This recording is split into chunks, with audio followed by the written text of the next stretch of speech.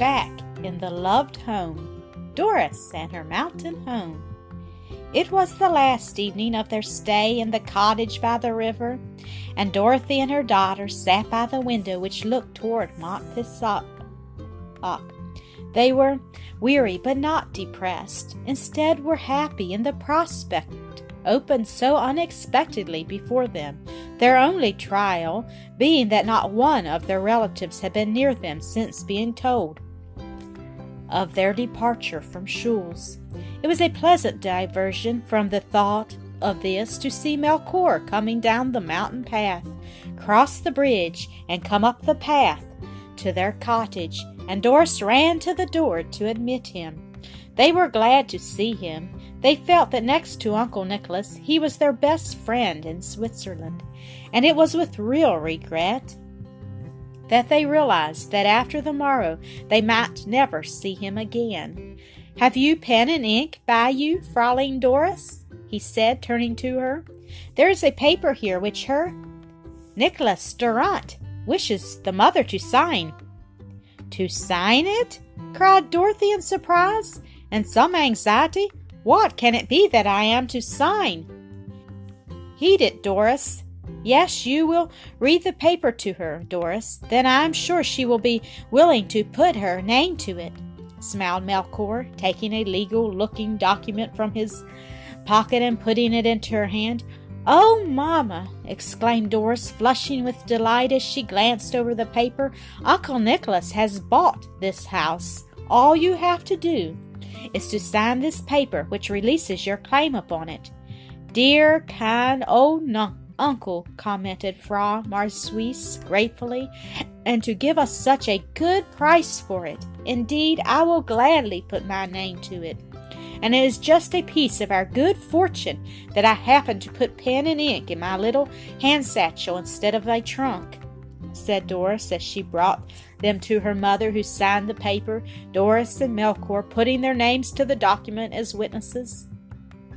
"Here is a part of the purchase money," said Melchior, taking it from his pocket, "and Herr Nicholas says he will send the balance to you after you have arrived at Cavadon." "That will be far better," said Doris. "We would be anxious if we had so much with us. Uncle Nicholas knows exactly what is best." "God is so good to us," said Dorothy reverently. "He has smoothed the wet path step by step for our feet. Tell Uncle Nicholas that we are deeply grateful to him, and can leave this house knowing that it will be no care to you except to take out your few pieces of furniture and give the key to Uncle Nicholas." "But I will not have to move the furniture nor carry the key to Artie," said Melchior cheerfully. "Instead, I will take possession. Herr Nicholas has let me have the cottage at very low rent, and my niece is to come to keep house for me. I will be nearer my work, and in every way will be better suited than I am now." This was a charming surprise to the ladies, and they congratulated the old man, who would be so comfortably fixed. "It is a joy to us to know you will be here, Melchior," said Dorothy. "To think of you being in the home that my father and mother loved, the home of my childhood, will be one of the pleasantest remembrances of Switzerland." "It is certainly one of the greatest favors to me," replied the old man, and saying that he would come in the morning to see them off, he bade them good night. And soon after, mother and daughter retired to rest. Happy as Dorothy had been a year before to come to her once loved home in Schulz, she was far happier to leave it and return to the happy scenes of her later life, and the journey to them was one of unalloyed pleasure. It was near sunset of a cloudless day when she and Doris stood on the fore part of the boat, speeding its way over Lake Maggiore toward Zuna. "Look, Mamma," cried Doris, "see the lovely green slopes of Matioso, like a velvet mantle, so smooth and soft. See the branches of the trees reflected in the clear water, which is now sparkling with golden light. Look at the old tower, and higher up the chapel and the dear hamlets and villages dotted over it.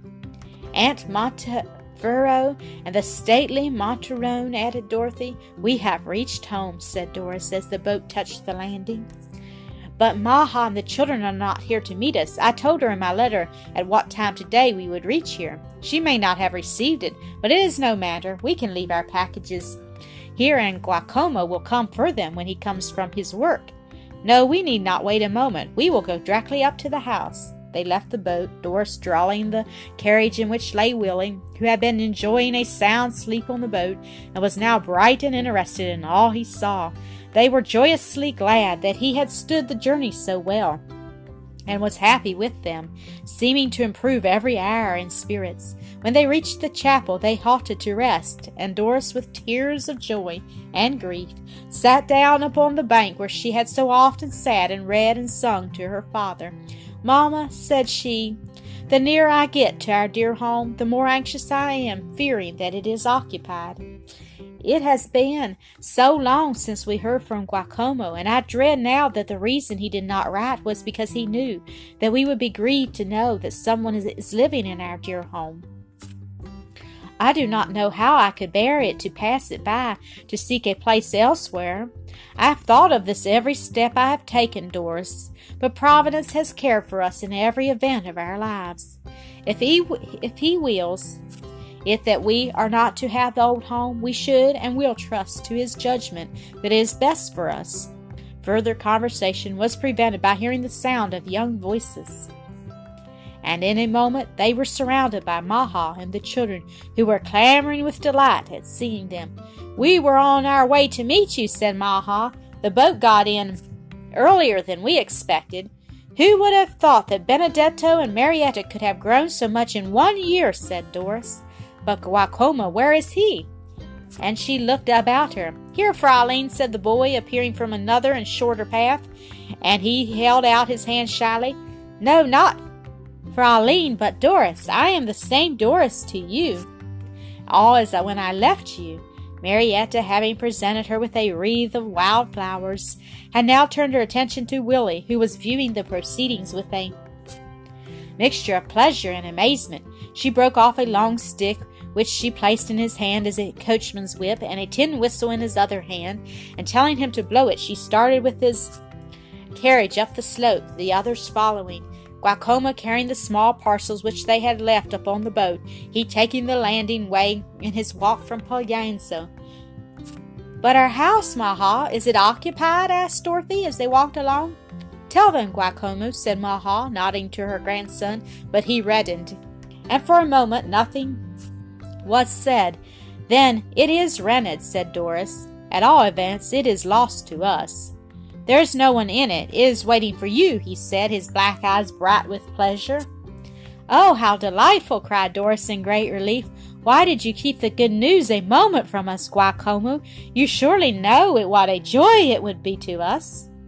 "Nothing you could tell us would give us more pleasure." Dorothy, who was walking with Maha, was also happy over this report, yet felt that all was not quite clear. Guacomo was keeping something from them. "He hesitates," said she. "Perhaps the house is promised to someone." "No, and you have come at a good time. As to Guacomo, I will tell you all about it. The day you left here, the owner came. He is also the owner of the large gardens at Pollenzo, as you know. A man came with him who wished to rent the house, with a view to buying it if it suited him. I had the key, you remember, that you left it with me, and they asked me for it, as they wished to look over the terrace and garden, which the owner had given into my care. When Guacomo heard that there was a prospect of the man taking it, he was almost beside himself with grief. He said that you would come back and could not have your old home. The owner laughed and said the house would have a long wait for a tenant if it waited for you. But Guacomo was so sure of it that he resolved to keep the cottage for you.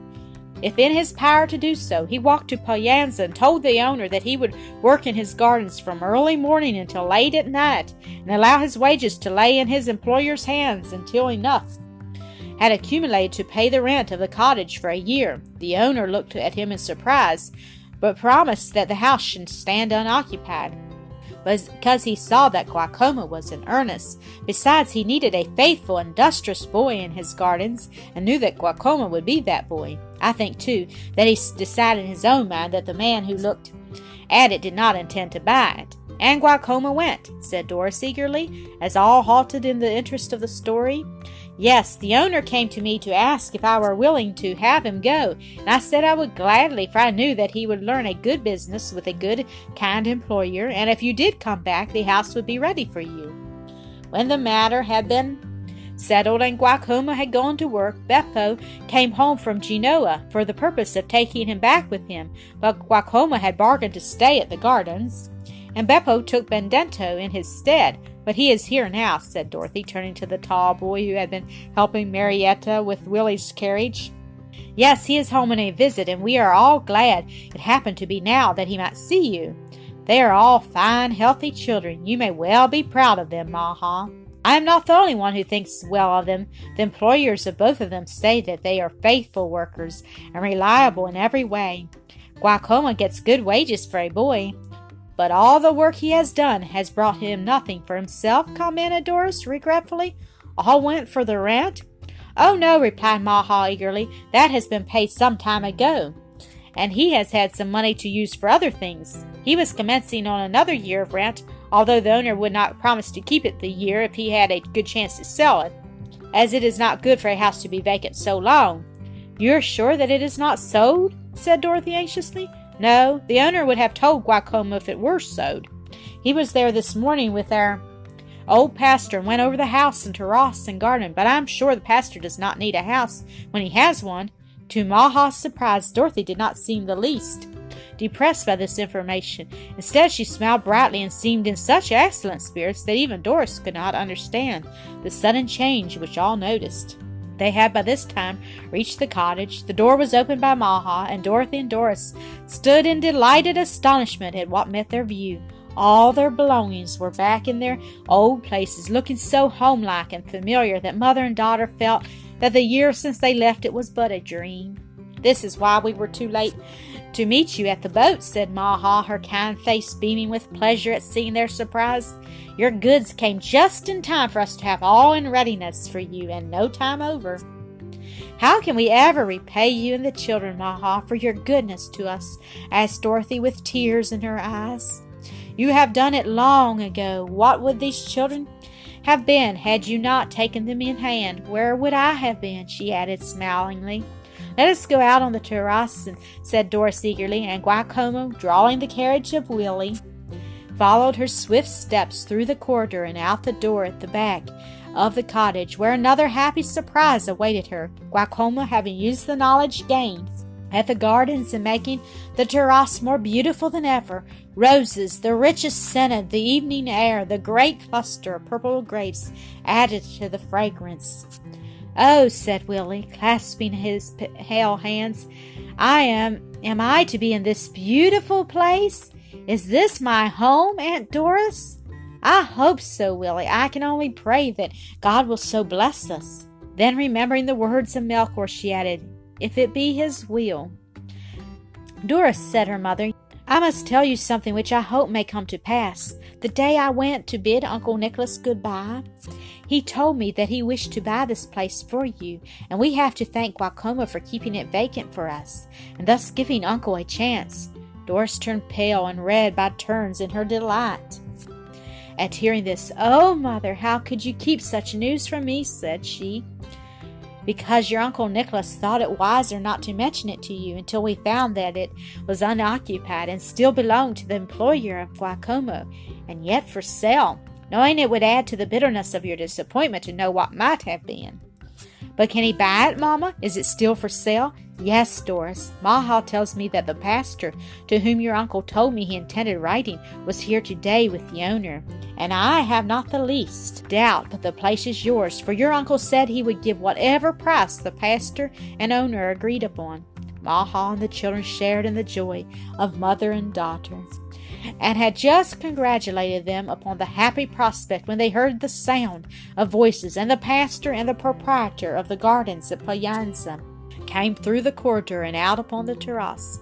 There were cordial greetings and welcomes home, and then the pastor put an official-looking paper in the hand of Doris. "Allow me to congratulate you, my child, upon becoming the owner of the sweet home. This is the deed to the cottage. It is now yours. Let us have a word of prayer, then I must go." They all knelt, and the pastor asked that God's blessing might rest upon the home, that they might have health and prosperity under its roof, never forgetting to give thanks to the loving Father above who had so blessed them. Then he went, accompanied by his companion, and Doris again thanked Giacomo for his thoughtful kindness in keeping the house for them. "Now we must have a cup of tea," said Dorothy, "and Ma and the children must stay and partake of it with us." "Yes, Mamma, and let it be out here on the terrace, which Giacomo has kept in such beautiful condition for us." This was agreed to, and while Dorothy and Maha prepared the food, which Dorothy had brought with her from Schulz, Doris and Marietta put the dishes upon the table, which Giacomo and Benedetto carried from the corridor, Willie looking upon all these doings in supreme content. It was a serenely happy company that surrounded the board. The simple meal of rolls, butter, cheese, and wild honey was all that any of them could wish, yet they did not neglect the luscious grapes that hung within reach of their hands. After Maha had helped Dorothy put all in order, she and the children left, wishing them every blessing upon their new home. Then Dorothy took Willie to his cot, where he was soon in a sweet, deep sleep, Doris remaining alone upon the terrace. Twilight was brooding over the place. Over the peak of Monterone the evening star was shining, and one by one others were appearing in the blue vault above. Doris mused upon the changes which had come into her life since she last sat there. She had found a friend in Herr von Ernstein, who had convinced her that she was of use in the world, thereby encouraging her to search for work to do, and faithfully perform that which came in her path. Through her aged great-uncle Nicholas, she had become mistress of the loved home, with all its memories of her father, a precious gift. Through her faithful old friend Melchior, she had found a personal Savior who was always her stay and support. She saw him in every blade of grass and flower by the wayside, in the blue sky overhead, in the rosy clouds of sunset, in the humblest pebble at her feet. Her faith and trust in him lightened every labor and brightened every pleasure. She had the blessed assurance that she was accepted of him, and earth could offer no joy like that. No grief would be more than she could bear when she had her Savior to rely upon for comfort. Thank you for listening to another episode of Acresoft Story Classic.